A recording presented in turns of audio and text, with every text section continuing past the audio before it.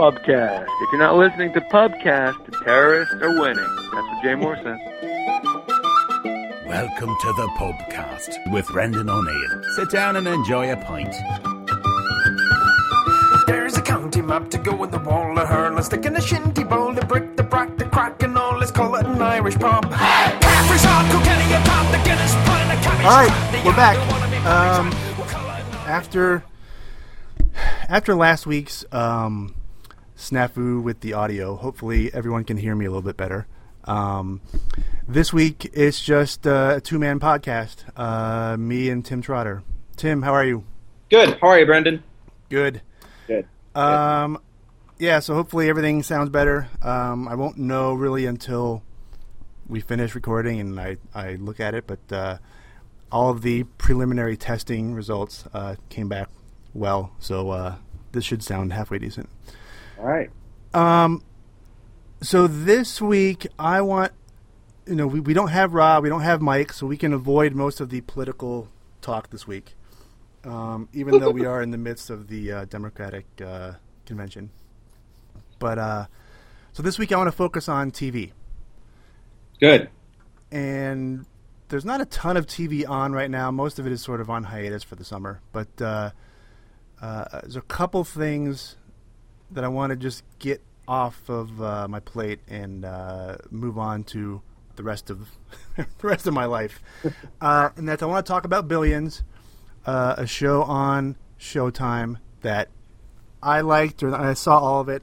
Mike and I had talked about watching it and reviewing it before it started, but his schedule in particular didn't make for a match there. So I can talk about it and give my half-assed review on it. And then we'll talk about Vinyl, a show we've both been in on from the get-go, and now that it's over, we can sort of give it sort of a post-mortem, or give it a eulogy, I guess. Sadly, yes. Yeah, sadly. And then we can finish up with some Emmy talk and just go through the nominees and our thoughts on the few things we've seen and what we've heard, and make some predictions that are, based on very little information. So that'll be great. That's the plan. As are most of the decisions in my life. They're just made on a whim. So why should that be any different, really? All right, we'll roll with it. All right. So, Billions. I want to talk about this one. This is a show on Showtime, so if you don't have it, you probably haven't seen it. It may be available on the Showtime app, or one of their digital outlets. Maybe even part of a free trial or something. Yes, and I think it is. Yeah. So if it's available, I would suggest watching it and even binge watching it. It's just one season so far, and it's I don't know what it is, 10 episodes or 12 or something. Yeah. And so this is about sort of a big-wig financial sort of and this is when I get in deep because I know nothing about this world, but sort of a high-end investor, basically, and he makes tons of money and has a firm that makes all kinds of money, legally or not, and they get inside information, and they're playing fast and loose with the rules. And then there's a guy from the SEC, or actually not the SEC. He's not SEC. He's from a regulator, though. A regulator, the federal whatever. Federal Reserve Bank. Yeah. And so he's like basically the cop in this scenario. The bad guy is the investment guy, and the good guy is the cop, who's trying to catch him in his little schemes, in his insider trading, in his other illegal activities. This guy's living bigger and better than everybody. Sometimes rubbing people's face in it. He's always the smartest guy in the room. And he's the other guy wants to just catch him, basically, just rub his nose in it and catch him in the act.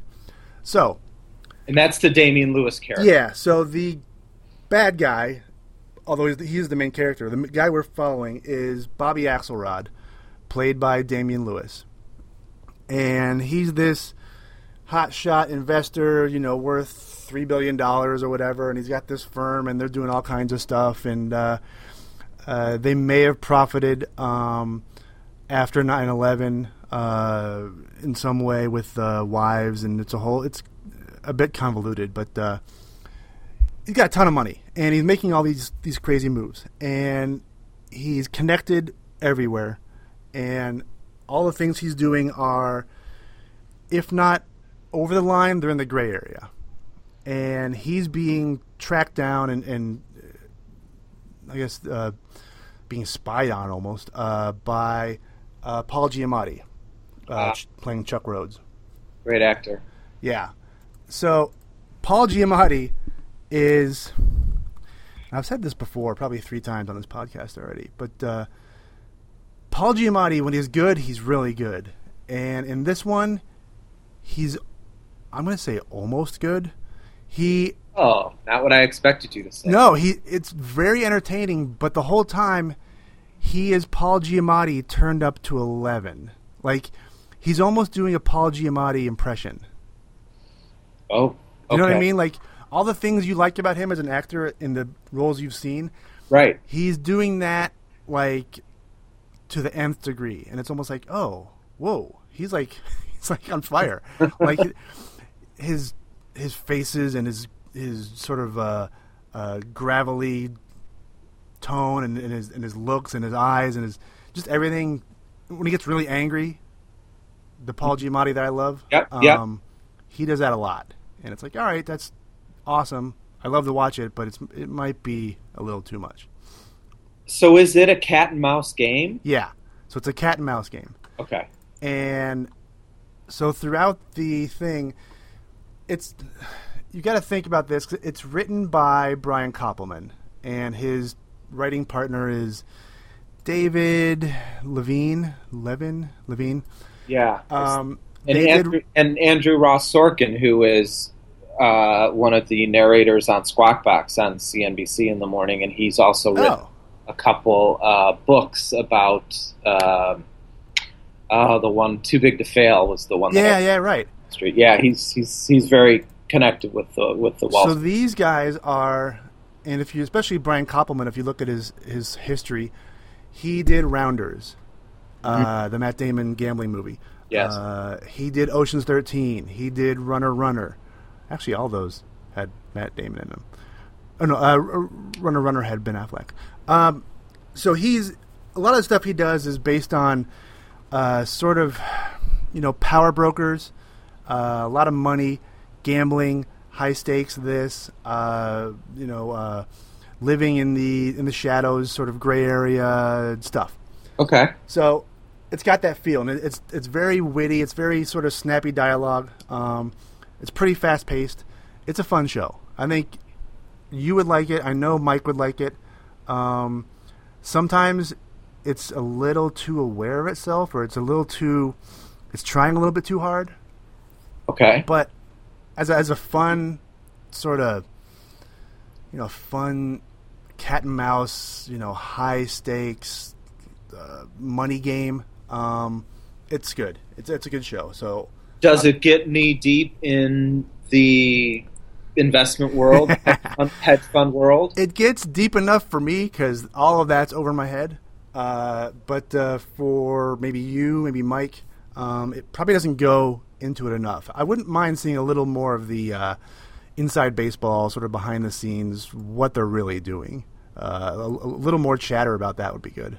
Right. But it's great. I mean, so Damian Lewis, his wife is played by Malin Ackerman. She's good. Giamatti's wife is played by Maggie Siff. That name sounds more familiar. She's great. Yeah, I don't know where she's from exactly, but she's fantastic. And here's the twist. So Giamatti is the law. I'm going to call him the law because I can't keep track of what's happening here. There's too many people. So he's trying to catch Damian Lewis.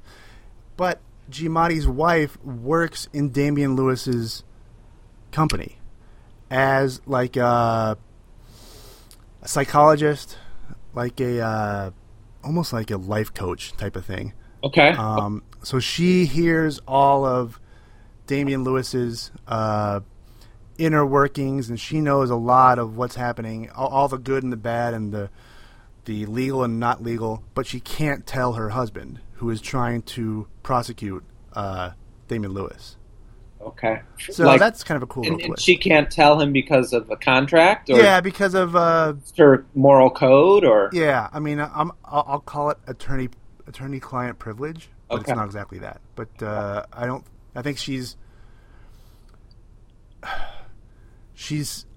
signed something legally where she can't. But also part of her profession, she would be the equivalent of like disbarred. Right, I believe. Right. So, she could lose her license. Yeah, there you go, lose license. Mm-hmm. So that's a cool little twist. It's fun. I don't know how I'd rate it, but if it was out of 5, I'd give it a 3.5 that wants to be 4. It's okay. It's on the edge. I'm not completely sold, but it's enough for me to come back for season 2. Well, it was renewed, right? Yeah. Unlike our other show. Yeah. I've been following Brian Koppelman on Twitter and stuff, and he'll tweet about it or talk about he's on set with them this week doing X, Y, and Z. I mean, he's the writer and showrunner, so he's sort of highly involved. So when is it expected to return? In the fall. Oh, in the fall. Okay. Yeah, I think it came on last fall. Let's call it, I don't know, November, October, November, and it ran through, I think, like March or April. Okay. That's good. So let's give it a thumbs up, and I think you would like it, Mike would like it, and some of our listeners as well. So, Billions, check it out. Yeah. Showtime. That's a rainy day binge watch, it sounds like. Yeah, it's fun. It's sort of, it's fun. It's sort of sugary. It's not overly dramatic. It's not like a super intense drama. It's sort of fun. Okay. I see. Maggie Siff was a regular on Sons of Anarchy for 80 episodes, which is a show which I had not seen, but I know it got great reviews. And she was also on Mad Men on and off for 8 years, which is a show that I did watch. Yeah. I think she's one of those character actresses that you just, you don't realize it's her until you put your mind to it and think about it a little bit. Yeah, right. Here's the super quick synopsis on IMDb. U.S. Attorney Chuck Rhodes, Paul Giamatti, goes after hedge fund king Bobby Axelrod. Wow, that's quite a nickname. In a battle between two powerful New York figures. I guess that sums it up. That's sort of bland, but so it's U.S. Attorney, not SEC, not the Fed. Not the Fed, but I'm calling him the cop. Yeah, the cops and robbers. Yeah. Okay, now let's move on to vinyl. This was a show that I know you, me, Mike, Allison, Michelle, and I'm sure Rob, we were all excited to see this. I thought this was going to be the new big thing, at least for most of us. The new Boardwalk. The new Boardwalk. It's Martin Scorsese who was behind Boardwalk. It was Terrence Winter who's behind Boardwalk. And Terrence Winter that guy's a genius. Yeah. Anything that he does, typically. Yeah, writer, showrunner, all that. And it was good. It was good coming out. So it's basically a story of the rock scene in the 70s.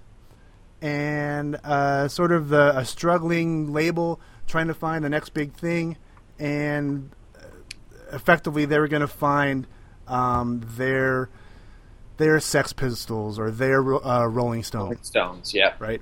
So that's the gist of the show, and I'm going to come out and say it right away. Overall, didn't like it. What?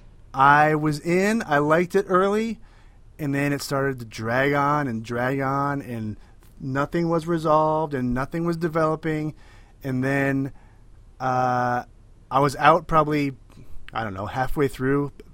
I don't know, if there was 12 episodes, I was out by episode 6 or 7. And then they got me back, but it wasn't enough. Had it come back for season 2, I don't think I would have watched. Wow, Brendan, that's not what I expected to hear. I had thought there was a lull somewhat in the middle, but then it picked up for me when they went to Vegas, when Bobby Cannavale's character Richie and Zach, played by Ray Romano, went to Vegas. I thought that it was picked up again. And I also liked the episode, which I think was in the middle of the season, which was primarily flashback, Cyclone, about their friends probably in the late 60s, and how that heartache or that tragic accident really, took their toll on that couple, and I think, really pushed Bobby Cannavale's character into a deeper tailspin. But I've always been a Bobby Cannavale fan. Of course. That he always I'm always attracted to whatever he's doing. So for those who don't know, real quickly, I mean, it starred. We gave you the synopsis, but it starred Bobby Cannavale, Ray Romano, Olivia Wilde, Juno Temple, who I thought was great. Yes. James Jagger, Mick Jagger's son, and a handful of other people you may or may not know. It was good. It was great early on. Yeah. And so what I was arguing about with Allison about this was it was great, and it was developing kind of slowly, but it was developing through episodes, let's say 2, 3, and to me then it stalled, and then I don't think anything happened between episodes, say 2 or 3, and the final episode. Almost nothing happened of consequence. You didn't need to know anything between the beginning and the last episode. And the last episode is where they finally develop and really find their next big thing in this Rolling Stone type band. Up until then, it's a bunch of, between episode 3 and 12, it's a lot of shit, like a lot of just stuff, and I was not invested in, like, I didn't know who to root for. Well, I think that's who was a good guy, who was a bad guy. Why was I invested in anyone? Because they were all despicable, and none of them sort of even showed growth in any way. I mean, good or bad. Well, if none of the characters captured you in the first couple of episodes, that's what they did. Episode 4 through 6, 4 through 7. I mean, there were only 10 episodes.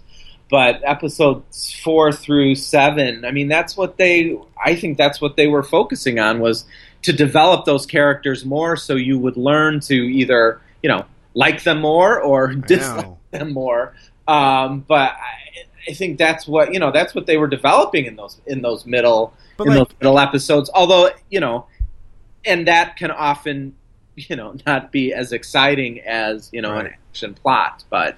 I mean, short of the Las Vegas episode, Richie Finestra, Bobby Cannavale's character, he didn't do anything. Just a lot of hemming and hawing and sort of, I'm drunk, I'm high, I'm stoned, I'm out of it, I'm running a bad meeting, I'm doing this and doing that. Nothing really special happened. And Olivia Wilde, her character kind of started to develop, and then she was gone for 2 episodes in a row, and then.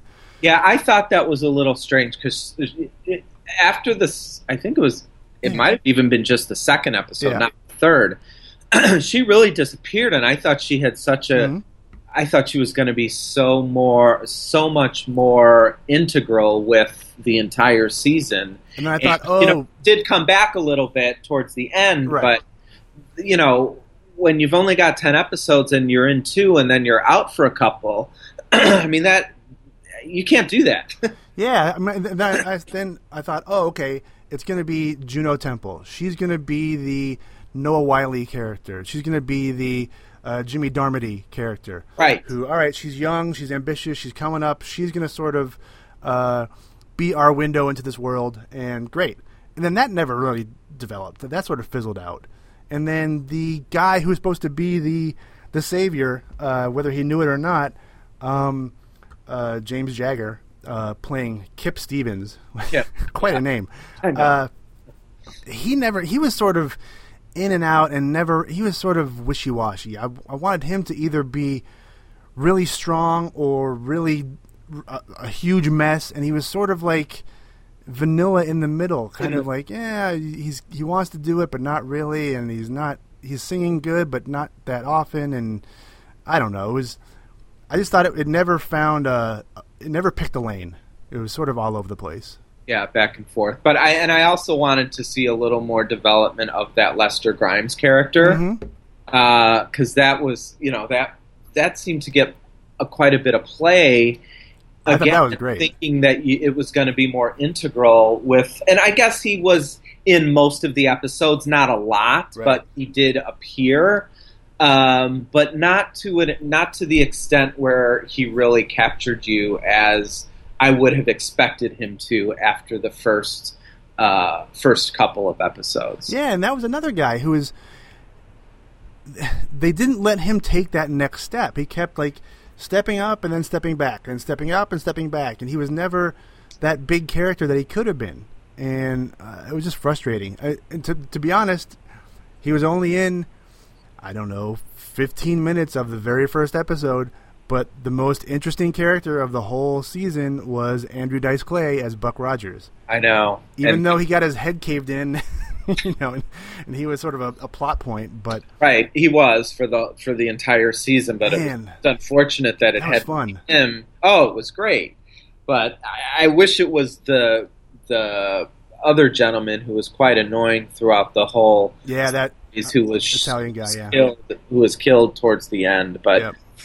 I think that was a disappointment of son of a bitch. I mean, maybe there were scheduling issues, or they only, he could only do it for an episode. But still, it would have been great to have seen him, because he would have maintained, he would have captured an audience for a longer period of time. Yeah, and I mean, the character he was playing was intense and quirky and just out of control. And it was great. Yes. But I think he just did that and he moved on to his own show. I mean, he had another show somewhere. I didn't watch it, actually, but he had a show this past year. I also don't think that especially with the history that particularly Terrence Winters had with his shows on HBO, that they expected this to be over in 10 episodes. So yeah, well, so that I thought was interesting, and I think I'm going to use it as bolstering my opinion there, or giving credence to what I'm saying is that. Terrence Winter left the operation in April, or was fired, or whatever. I mean, he left before the season was over. Either he saw this writing on the wall, or they told him to leave, or whatever. I mean, I'm sure he's still with HBO doing stuff, but they pulled him off of that project, or he left, and that was a telltale sign of shit is not going the way they want it to. Right. I see that he had directed the first two. Or wrote the first two, I guess. Yeah. Then he wrote the last one. Oh, that's cool. And all of the writers in between are individuals other than Terrence Winter. Oh my God! And the 3 episodes I pointed out that I liked, 1, 2, and the last one, are Terrence. Son of a bitch. There you go. Yeah. He's my man crush. All right. There you go. Put it out there, yeah. Terrence, give me a call. We gotta talk. Yeah, yeah. The rest of these are, and even the episodes in the middle. There's not too much consistency. I see. There's one woman who wrote a couple of them, but the other individuals, are not throughout. Yeah. The six middle episodes. They're various people. Yeah, and. Which could go to your point of having somewhat of a disjointed season, but that aside, I enjoyed it. I enjoyed the music. I enjoyed the nods to the to the artists from the 70s. I liked, and I think I even liked the episode when they went to California and you saw that somewhat cheesy music, but just to see them all together and how that was developing and how they they focused one episode entirely on the creation of disco. I thought was also interesting. Well, that was always, I thought that was weird, is that they went down these paths, but I thought they could have sustained them. I mean, they could have been significant parts of a larger or longer plot had they stuck with them. The creation of disco. They saw part of the creation or early hip hop with at Lester Grimes's place. There was somebody was spinning records and whatever. Yes. And the disco thing. So yeah, I mean, they had all the material was there, and it's just disappointing. Yeah, all the ingredients. It just didn't. Especially when you think of Martin Scorsese, the 70s, rock and roll. Like that's and him McTaggart in a was bottle. An executive producer. Yeah. I can't believe it didn't work. I was disappointed. I certainly would have continued to watch the second season to see how they developed it further, and you would have come along. Of course, because Allison would have watched it, and I would have just watched it anyway. But yeah, I mean, I stated, loud and proud before the season was over. I'm like, I'm out. I'm done. I'll watch the end of the season, but I'm not continuing. And lo and behold, then it was canceled. Yeah, well, apparently they just didn't get enough viewers. That's what I was reading. Yeah. I mean, even on the Wikipedia, they're talking about the viewership, and it was low, less than 1 million. Yeah, I mean that's the. And I don't understand and it's viewership, especially dipped in the middle seasons. I don't understand how fucking Game of Thrones gets all these viewers, but something like this didn't, or Boardwalk didn't. I don't know. I don't understand people. Or maybe they don't understand me. I think that might be the better way to go. It's it's putting something out at the right time when you have an audience that's, well, I guess that goes without saying, but that just has that interest at that point in time, and it captures some, and word of mouth, and it just didn't happen for vinyl. May it rest in peace. Yeah, it's gone. We're burying it, but we're sad. I guess we're sad to see it go, but we are sad to see it go. I am sad to see it go. I know Allison's sad to see it go. Yeah, I suppose I am too, but I could see that it was on life support for about 6 weeks. All right, let's move on. See you in the next. We'll see you in the next series, Bobby Cannavale. Yeah. Oh, and I'll be in on the next Terrence Winter project, whatever it is. So yes, I'm in. Let's do a quick look at the Emmys. The Emmy nominations came out, and I've got the whole list in front of me. I can go through it of the major categories. The show will air September 18th, so we have plenty of time. Oh, yeah. But looking at these shows, most of them, a huge amount of them, I have not seen.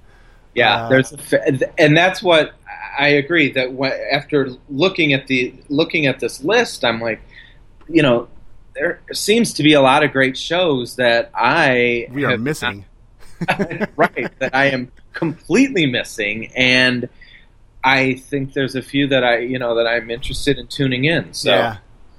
Yeah, I know. I'm thinking there might be some binge opportunities here in the next month or so. Yeah, because several of these are our new shows are only 2, 3 seasons in at the most. Yeah. Specifically, Better Call Saul and Mr. Robot and The Americans. Yeah.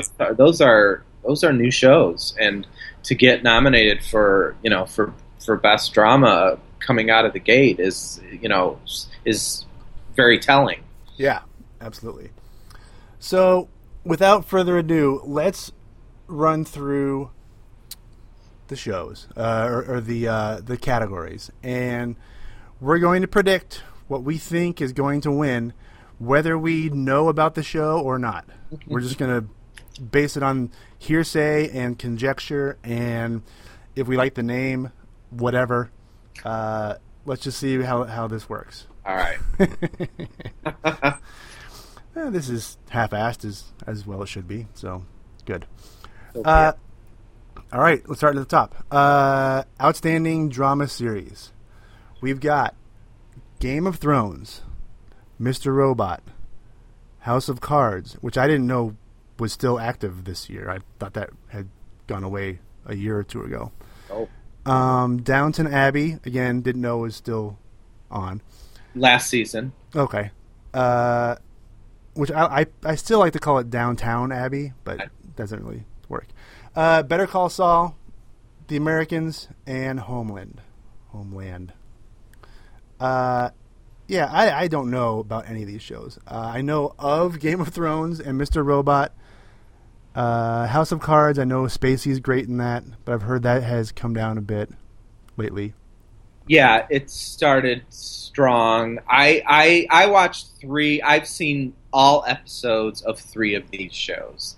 Oh, wow. Good. I've seen every episode of Game of Thrones, of House of Cards, and of Downton Abbey. And I saw the first 2 seasons of Homeland, and then I lost interest, and I lost my Showtime subscription. And but I have not seen anything about the other 3, Better Call Saul, Mr. Robot, or The Americans. I do want to watch Mr. Robot. That's the one on this list that I'm like, man, I got to watch that one. But I haven't yet. So, based on nothing, I'm going to call Better Call Saul as the winner of Outstanding Drama Series. Tim, what do you think? Game of Thrones. Fuck you. I refuse to vote for that for anything, just on principle. Well, I mean, it's I know. I mean, it's nothing. It's so different than any of these other shows. I mean, given that, understandably that I have not seen a couple of them, but and it's so over the top, and there's nothing else like it. There's been other shows that I think are trying to copy it, but I don't see how that is not going to win best drama. Maybe there'd be a little soft spot for Downton Abbey because it's been around for 6 years, and I don't think it ever won best outstanding drama, and it's gone. But I'd have to go with GOT. All right, GOT. I'm gonna go with BCS. Okay, outstanding comedy series. I know a few of these. We've got Veep, Transparent, Modern Family, Blackish, Silicon Valley, The Unbreakable Kimmy Schmidt, and Master of None. Veep and Modern Family I've seen a lot, if not all. Those are great. There's nothing you can say about those. They're fantastic. Yes. I've seen just a tiny bit of Silicon Valley. It's fine. I don't like it as much as everyone else does, apparently, but it's still good. The others, Blackish, I've seen a few minutes, and that's about it. Kimmy Schmidt and Master of None and Transparent, I have not seen at all.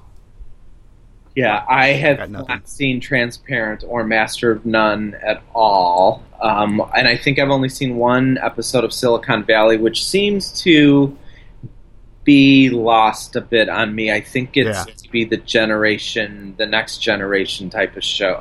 A show for my younger generation, I guess. So I think we're both saying we're old. And I think it's more for the millennial generation. Yeah. I get it, but I don't think it appeals to me. I'm not interested in it. Yeah, I'm not either. I did see 1 or 2 episodes of Master of None. That's with Aziz Ansari. Oh, from that's his show. Parks and Rec. Yeah. And I thought it was very clever. I have not caught any episodes since the first 2, but what I did see, I enjoyed, and that would be something that I would tune in. Is that the one with his parents? Yes. I do want to see that. And I have seen most of Unbreakable Kimmy Schmidt, and I like the character, the woman who played Ellie Kemper from The Office, and one of Carol Kane is in it as well. Oh, wow. And the woman from Ally McBeal, as well as 30 Rock. Jane Krakowski or something? Who is a character that only she could play. Yeah. I don't think it would win Best Outstanding Comedy. I think that would likely go to Veep. Very well deserved. Yeah, this season was probably their best, so I'm going to go with Veep. Obviously, it's one that I've seen, so I'm biased, but it was particularly good this year. Absolutely. Absolutely. Yeah. That episode when her mother died was something else.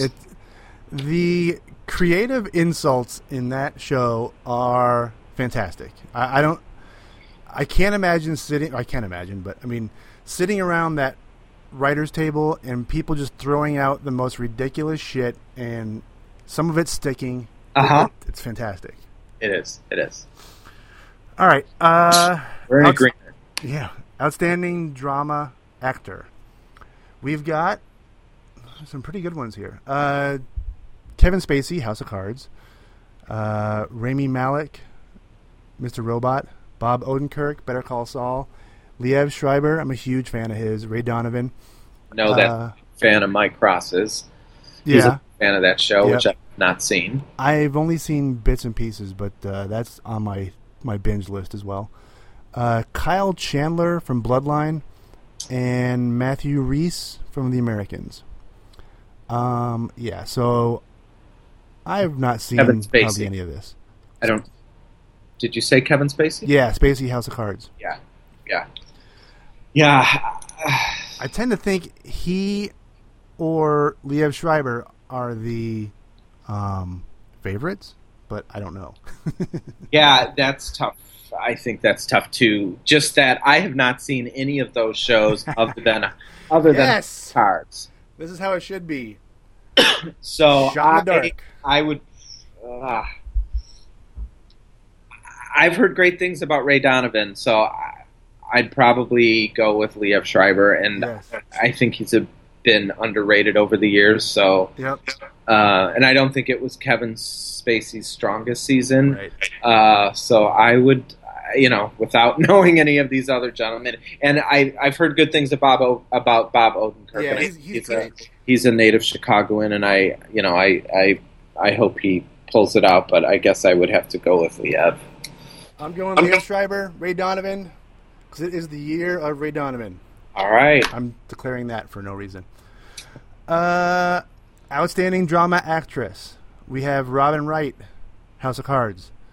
Viola Davis, How to Get Away with Murder. Ooh, I forgot about that show. Tatiana Maslany. Yes. Orphan Black. Yeah, she's good too. Claire Danes, Homeland. Not a fan. Taraji P. Henson, Empire. Ooh. And Kerry Russell, The Americans. Empire, I forgot about that show. Shit. Yeah, I've not seen that show. I don't like Claire Danes on screen, so that's why I don't watch that show pretty much. So I'm taking her off the board. Okay. I'm going to go, again, based on almost nothing, I'm going to go Taraji P. Henson, Empire. Although I really want to go the girl from Orphan Black, Tatiana. That's who I was gonna. Yeah. I have not seen that show, but I understand that she plays a host of different characters on the show. They're all clones, yeah. Of each other, clones of each other. I guess that's redundant, but yeah, I mean, and she's getting rave reviews, and that's got to be tough to pull off. So and she's been on Seth Meyers 3 or 4 times, and I know he's a big fan. And good. She gets some screen time. She gets some screen time on the late night shows. So I'm gonna go with her. Although I think Viola Davis could pull it out. I know I'm tempted to go there, but I'm gonna go Taraji P. Henson and Empire because that show got a lot of early press and a lot of momentum early on. So, do you watch it? No, I've seen a bit here, a bit there. It looks good. I just haven't invested the time, really. Yeah, I haven't either. My brother watches it. He really likes it, and he actually loves Ray Donovan as well. Yeah. All right, we got a bunch more. We'll power through some of these. All right. Let's see. I lost my place here. Okay. Outstanding comedy actor. Jeffrey Tambor, Transparent. Hey now. Anthony Anderson, Blackish. Will Forte, The Last Man on Earth. Thomas Middleditch, Silicon Valley. Aziz Ansari, Master of None. William H. Macy, Shameless. Oh, I forgot about that show. Oh, yeah. Comedy actor. I'm gonna. No one from Modern Family was nominated. This got to be the first time since the show's been out that no Modern Family, no Veep. No Veep. I'm gonna go with the guy who I'm gonna call Dark Horse, and that's Will Forte, Last Man on Earth. Yeah, I do like him. I've not seen that show. I've heard good things about it. Well, so much of it, at least in the first season. I guess this is the second season, though. But so much of it, he was by himself. Right, exactly. Acting, so that's why I'm giving it to him. I am going to go with Aziz Ansari. All right. I like that one. I got to see that show. Yeah, I do, too. I mean, I need to watch the full season. Yeah. Outstanding comedy actress. Julia Louis-Dreyfus, Veep. Say no more. Amy Schumer, Inside Amy Schumer. Ellie Kemper, Kimmy Schmidt. Laurie Metcalf, Getting On. Tracy Ellis Ross, Blackish. Lily Tomlin, Grace and Frankie. I do not know what that is. That is a show which I have seen every episode on Netflix. And it stars Jane Fonda, Lily Tomlin, Martin Sheen, and Sam Waterston. And they, Sam and Martin Sheen are law partners, and after 40 years of those two gentlemen married to their spouses, announced that they're not going to retire, but that they have been in a relationship, a sexual relationship, for the last 25 years and are going to get married. So it leaves Lily Tomlin's character and Grace and Jackie. I'm sorry, Lily Tomlin is Jackie and Grace is Jane Fonda. They kind of become roommates, and it's about the relationship between them as well as with their ex-husbands and their kids. Wow. It's on Netflix? It's on Netflix. It's a Netflix original. You realize these days you can just say an actor and say some sort of digital outlet and then make up a name for a show, and I will believe anything you say. It's like, Steve Carell, he's on that show on BuzzFeed, actually. It's on BuzzFeed, and they have an outlet, and Steve Carell's the star, and he plays a retarded professor, and the show's called Special Ed.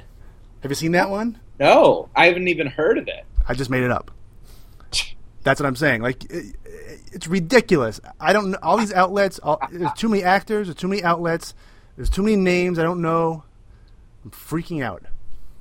All right. Back to reality.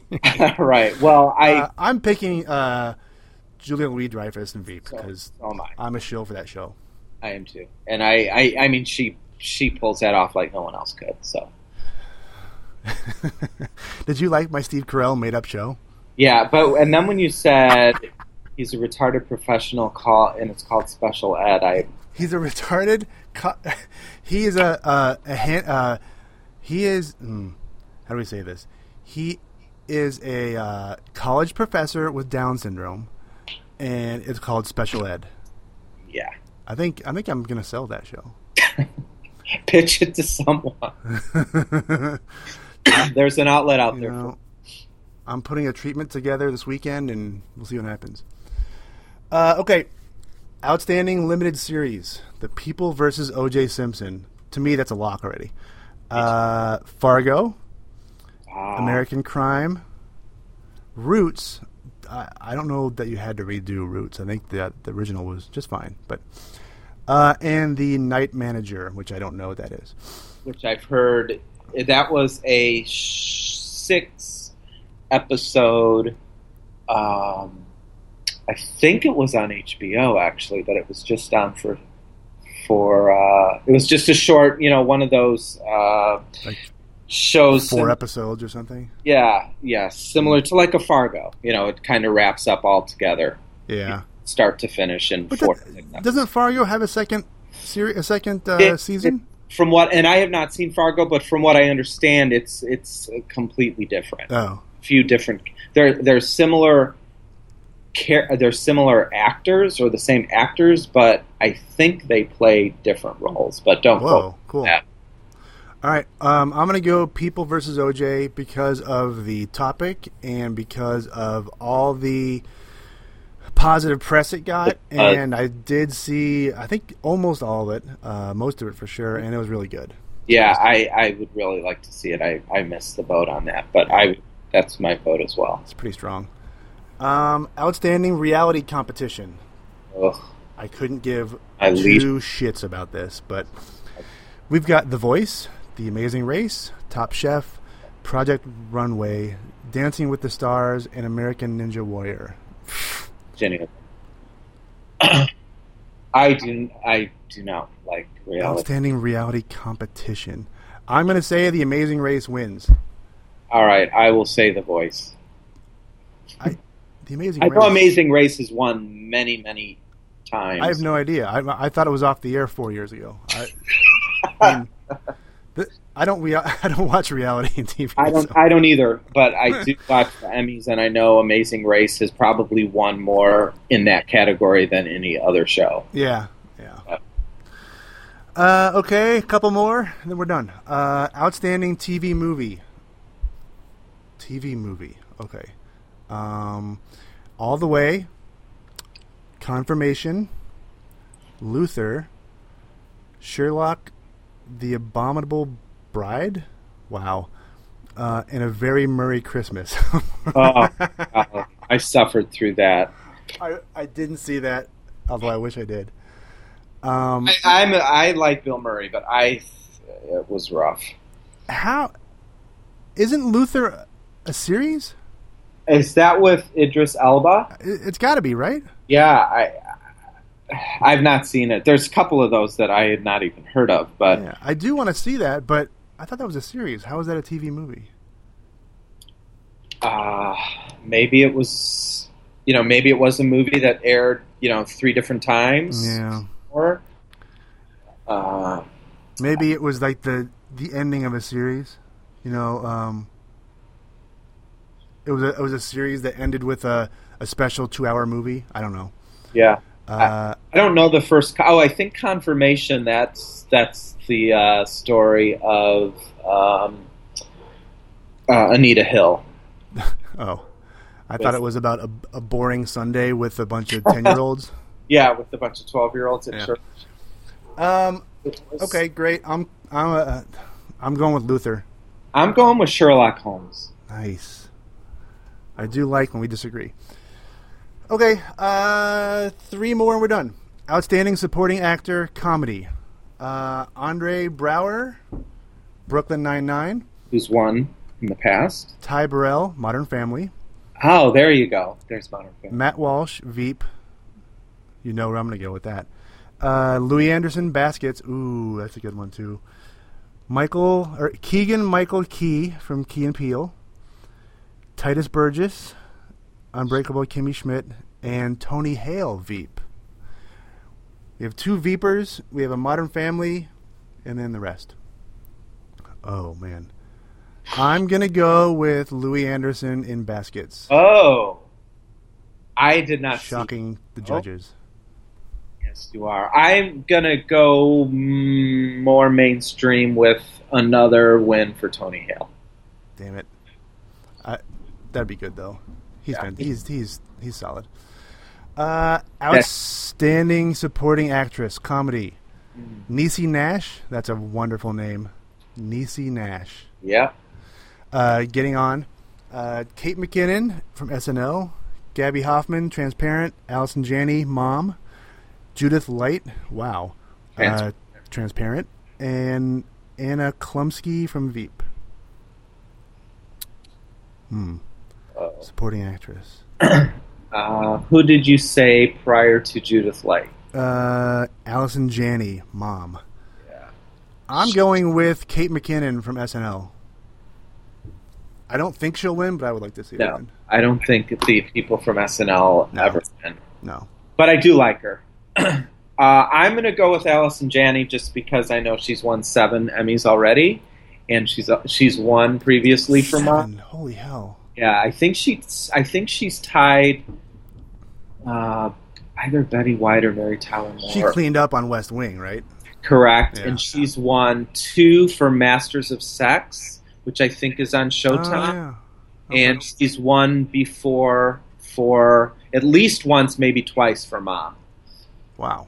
Jesus. And I like her a lot. I've followed her career. And I mean, West Wing is my favorite all-time television show. So I have to go with Alice. All right. Outstanding. Okay, these are the big ones now.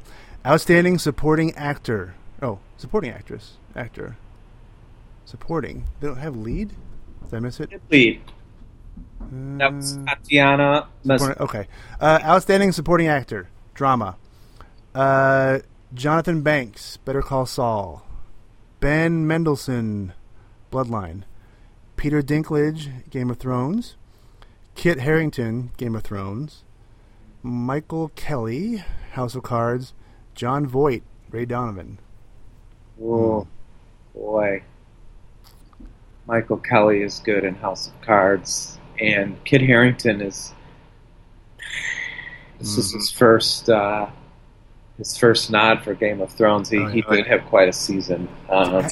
Did Peter Dinklage win before? Yes. Yeah. Okay.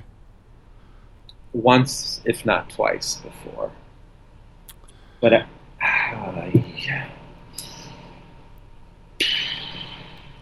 just based on what you said, I'm going with Michael Kelly. based on you convinced me just by saying his name. Good enough. I will go with Kit Harington. Yep. That's good. All right, last one. Outstanding supporting actress, drama. We've got some heavy hitters here. Maggie Smith, Downton Abbey. Lena Headey, Game of Thrones.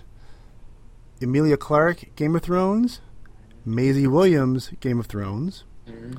Maura Tierney, The Affair, and Constance Zimmer from Unreal. Don't know that last person or the show. I know the person you said second to last, Maura Tierney. She has won for this. Yeah. I'm going to go with Lena Headey with Game of Thrones. She had quite a season. And I will go with the sentimental favorite in Maggie Smith from Downton Abbey. Again, based on nothing, but based on she's Maggie Smith. Yeah, she's old, she's good, and it's the last season. Last season of the show. She's got a lot of stuff going for her. All right, that was way too long, but we did it. All right, now it's on record. So when we get, the actual results and we can see that all of my picks were perfect, then we'll talk about it. And maybe we can catch a couple episodes of some of these shows in the meantime. Yeah, I do want to do that, actually. All right, let's wrap it up with a speed round of How Much Are They Worth? All right. And now, let's play the How Much Are They Worth game. This week's, theme is late night. Late night, okay. So... the first one on the list is James Corden. Ooh. So it's all the late night talk show guys. Yeah. Well, he was an actor and a comedian before.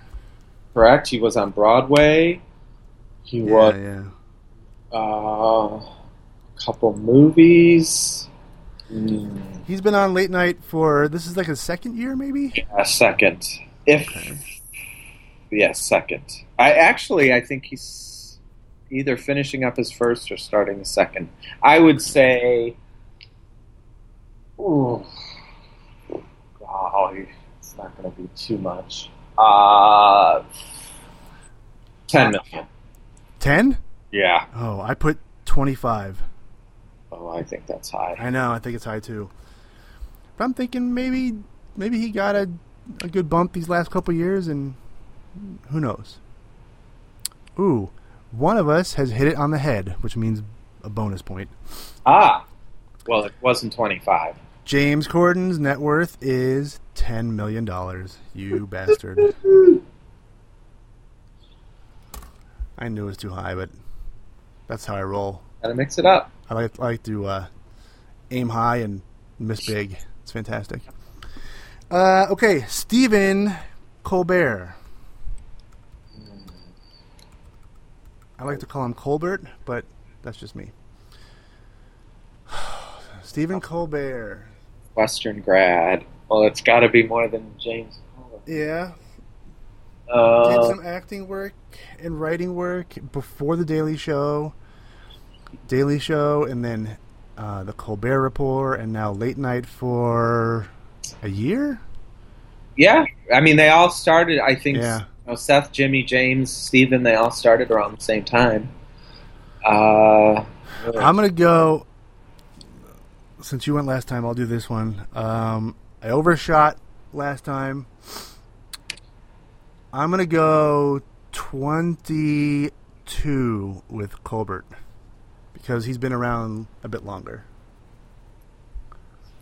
22. I was going to say 25, but I think it might be a little... I'll say 28. 28. All right, that makes me feel much better. At least I'm not crazy. Here we go. Stephen Colbert's net worth is $45 million. Wow. Holy cow. For him. Wow. 45. That's a bit higher than I would have expected. Yeah. His salary, according to this, is $6 million. I bet that's low. I don't know. Okay, number 3 on the list. Young Seth Meyers. Oh, my favorite. Is he? Yeah, I watch Seth every night. Of all the late night people, is he your favorite? I mean, I so? do like all of them. I like Jimmy Kimmel. I like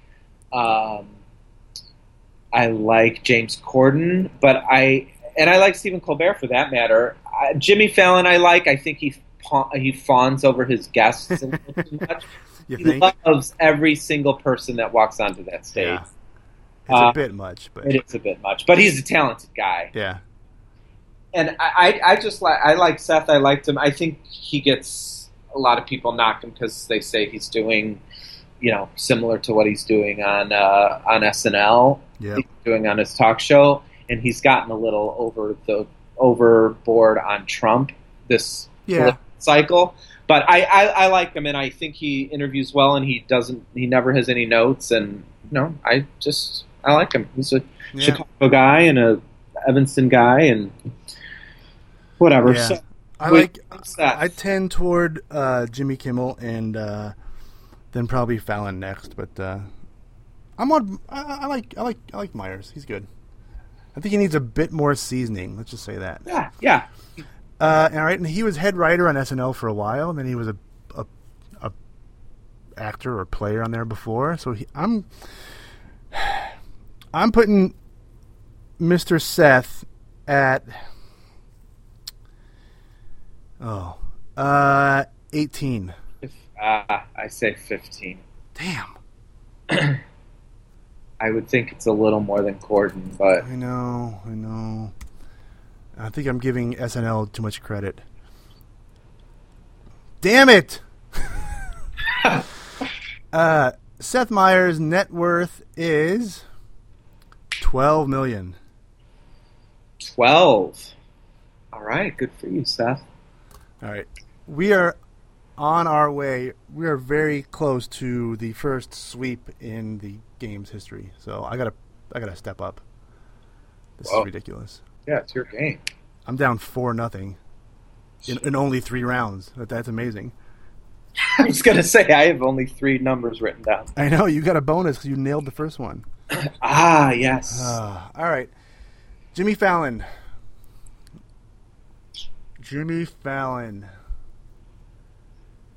He's been on a little longer, a year or two longer. Yeah. Bear was 45. Seth was 12, right? Yeah. It's going to be in between that.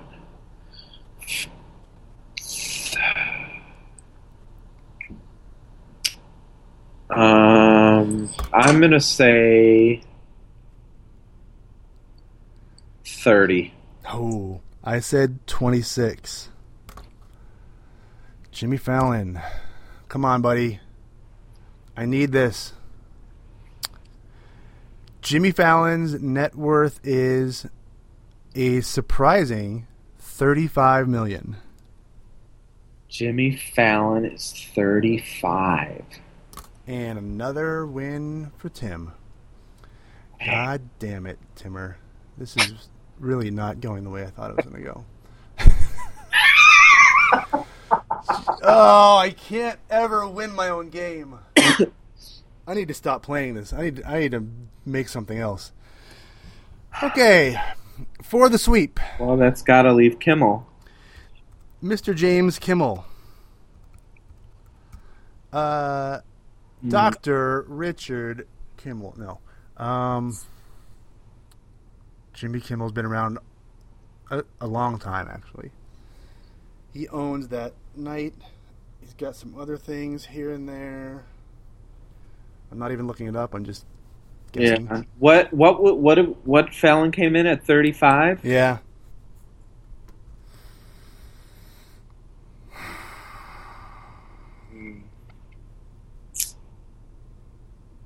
I think they're going to be pretty close. I'll let you go since you're the big winner. Since you seem to know all the answers. I'm going to say 30.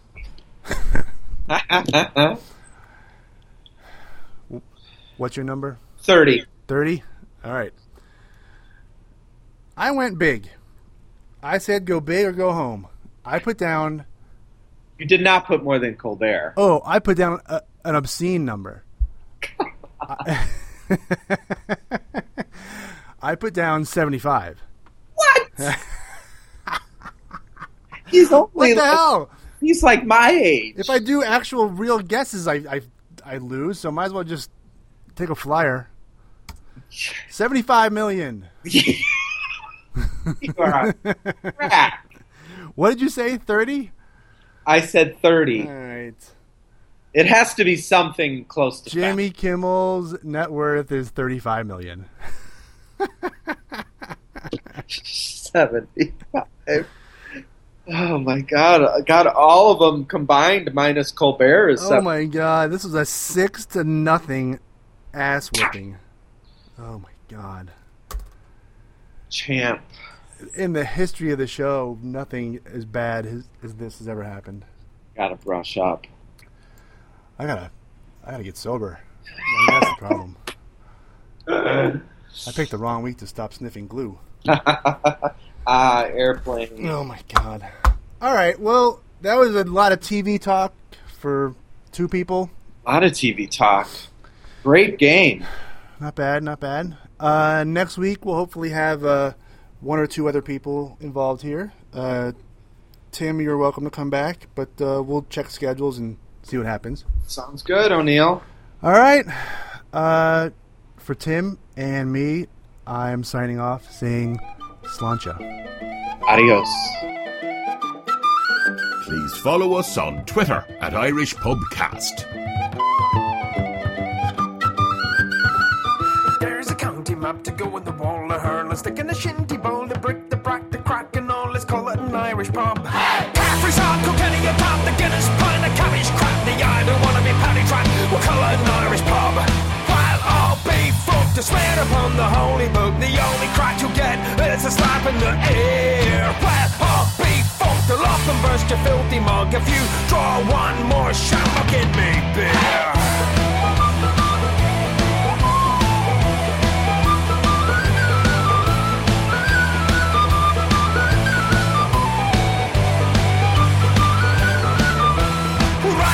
A beer, a dollar, we'll make him wear a shirt and colour with fire, bloody tri-colour and colour, an Irish pub. The Jager bombs and double shots, the underagers think it's toast. We'll spike the drinks and pay the cost, we got us an Irish pub. The quick one in the filthy bog, the pattern glass across the lug of the lady, oh, the dirty dog, we got us an Irish pub. It's over to me, and over to you. We'll skip along the avenue, and who the hell is running through? We got us an Irish pub. While all be fucked to swear upon the holy book, the only crack you get is a slap in the air. Well, I'll be fucked, I'll off and burst your filthy mug if you draw one more shot, I'll give me beer.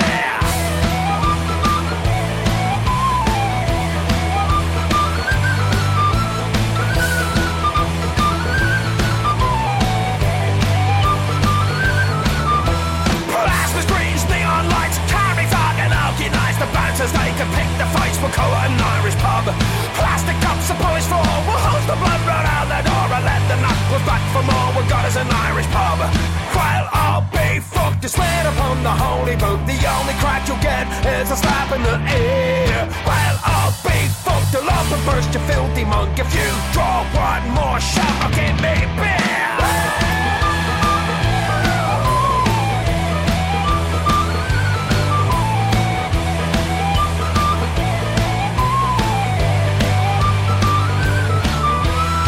In the morning, Gary on, kiss me, I'm Irish, Molly Malone, a bunch of slant, you pug my hole, we got us an Irish pub. Spike the punches, trick the willows, strike me up the rakes, and mellow, and if he never runs so shallow, we got us an Irish pub. While all be fucked, to swear upon the holy book, the only crack you get is a slap in the air. While all be fucked, the law will burst your filthy mug if you draw one more shot, or give me beer.